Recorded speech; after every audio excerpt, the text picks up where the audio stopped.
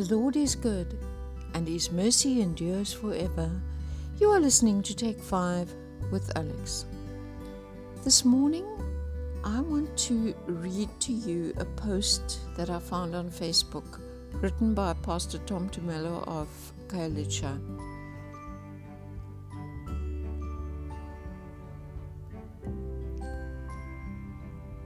After all had been said and done yesterday on Click Saga, I can only advise my people, especially those of us on the pulpit, of the need to control our emotions.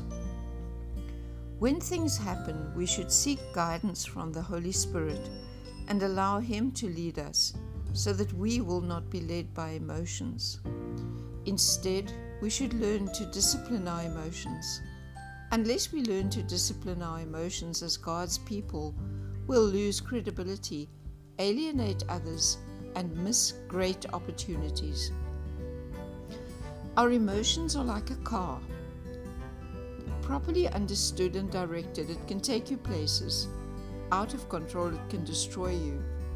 When God asked Cain, "Why are you angry with your brother?"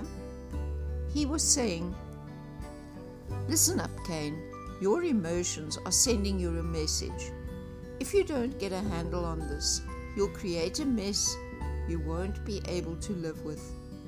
Yes, you'll repent and regret it, but you won't be able to undo it." But Cain, like most of us, wouldn't listen. To him, the situation seemed unfair. He felt unappreciated. He thought his brother's blessing had come at his expense. What emotions were at work here? Jealousy, resentment, hatred, competitiveness, a sense of victimhood. These unchecked forces caused him to murder his brother Abel and cross a line that he couldn't come back from. The Bible says in Psalm 37 verse 8, "Refrain from anger and turn from wrath. Do not fret. It leads only to evil." And Proverbs 9 verse 11 says, "A man's wisdom gives him patience. It is to his glory to overlook an offense." As you go through life, like in the case of clicks, people will offend you. Sometimes it will be deliberate, other times it will be inadvertent. The question is, what are you going to do about it? But here's the thing. Spiritually mature people discipline their emotions and make sure they accurately reflect reality. They can be sad, joyful, angry, or related in appropriate ways at appropriate times. They refuse to allow their emotions to determine their conduct, attitude, or choices. There's one thing I've learned over the years, that when I feel things going against me, when feelings of anger and resentment begin to rise, it's time to stop and ask what's happening. Is this for the greater good or not? Is God speaking to me or isn't He? Will my flesh rule the moment or my spirit? That's good advice, for I can give to all of us going forward, especially those of us in the pulpit. We must be led by the Spirit of God, not by the spirit of the EFF. I was encouraged by that bit of advice, and I think it's very wise. We should stop and speak to God before we do anything rash, before we decide, because it's easy to act emotionally. The movie Happy Feet, you know that one with the penguins where they do the tap dancing?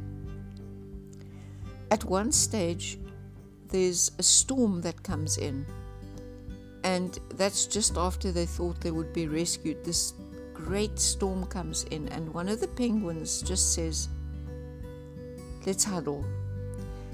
There's no great emotion. There's no like, "Oh no, here comes the storm. What are we going to do?" He just says, "Let's huddle."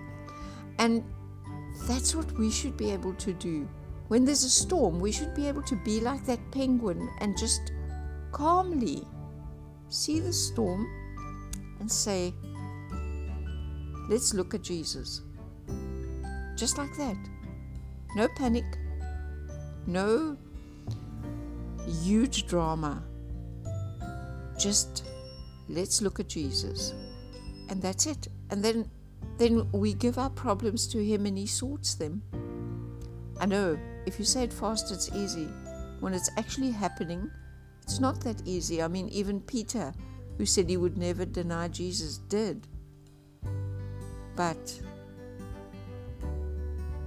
we know that whatever happens and whatever we do, we can repent and we can go back. And as this pastor had said, unfortunately there are consequences to our actions. But at least we know that we can always repent and we can go back. But let us try and make our first stop Jesus. Before we go into anything else, let's just stop, call on Jesus, and see what He says. Have a lovely day.